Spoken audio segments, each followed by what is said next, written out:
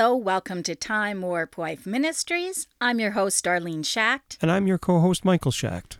And this is 5 Minute Marriage.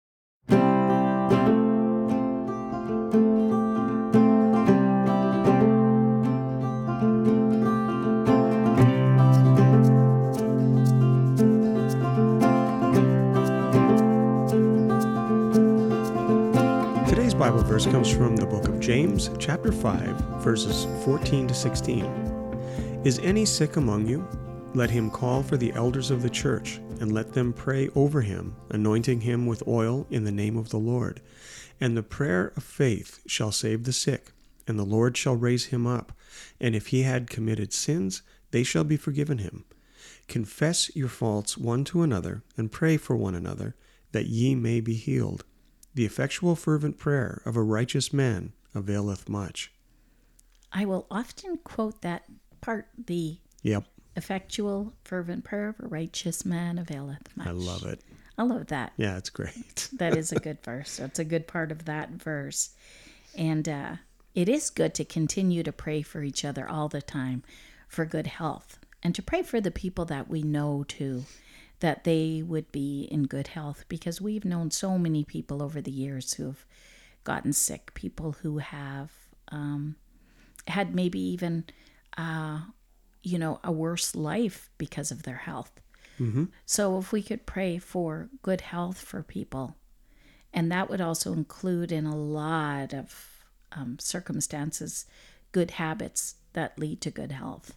Like my sister, she had so many bad habits that took her quality of life away from her at such a young age. She couldn't even get a lung transplant because she couldn't quit smoking, which was really sad, and eventually died from COPD, severe COPD. Mm-hmm. So, and for years, she struggled with her addictions, with addiction to alcohol, addictions to drugs, addiction to cigarettes, and she would do good for a while, and then she would fall again, and she would do good for a while, and then she would backslide again, and she would just keep on coming back to that place where she would. And I think that's really important for people to know, that if you have fallen and if you are not where you want to be, that there are a lot of people that have been there. And the important thing is that you just get back up and that you keep trying. And with God's strength, you will get there. But sometimes it is a tough road. And sometimes bad habits like those are so hard to break. But I really, really want to encourage anyone listening that the important thing is that you keep trying, because persistence is key. And it's really important, because a lot of these things can take our life. Right. Maybe I took this to a real serious note here, but I suppose because my sister was really on my mind there. Yeah, for sure. Yeah, I saw what bad health could do to someone.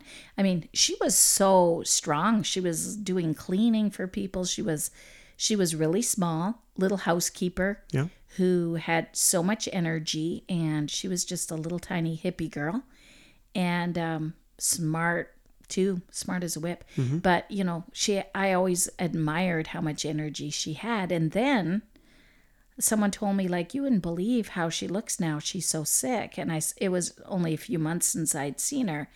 And then I see her with this oxygen tank and barely able to walk. And I'm like, this is really sad how quickly these things can come upon us. So let's pray for each other, that we would be in good health. Let's pray for others too, those ones that we know who are struggling with issues that can easily rob us of good health. Mm-hmm. One thing I noticed in this verse that I thought was interesting as well, James says, let him call for the elders of the church. Yeah. And I think that's really interesting how he says this, because he ends off that reading by saying, the effectual fervent prayer of a righteous man availeth much, saying that the elders of the church are the ones that he's saying, are the ones that are great in their faith, and should be. Yeah, we should. No, I don't. Okay, don't sorry. do that. But you know what I mean. That's what he's alluding to.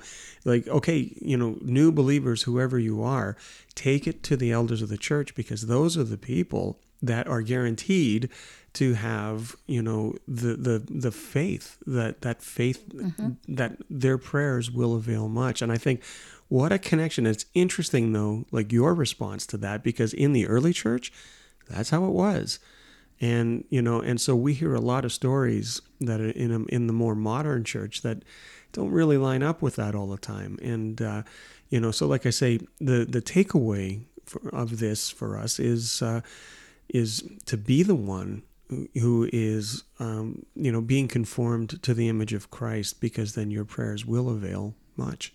Okay, I'm going to go off topic here for a minute. I know that we're out of time, but I want to go off topic to give an example. But you're okay with that. To give an example of this. Okay. I grew up in a church. Yep. All right, so they had a college and career group. When you and I started dating, I bring you to the college and career group. First week that we're there, people thought you were just the nicest guy. They really liked you. I had them all fooled. Okay.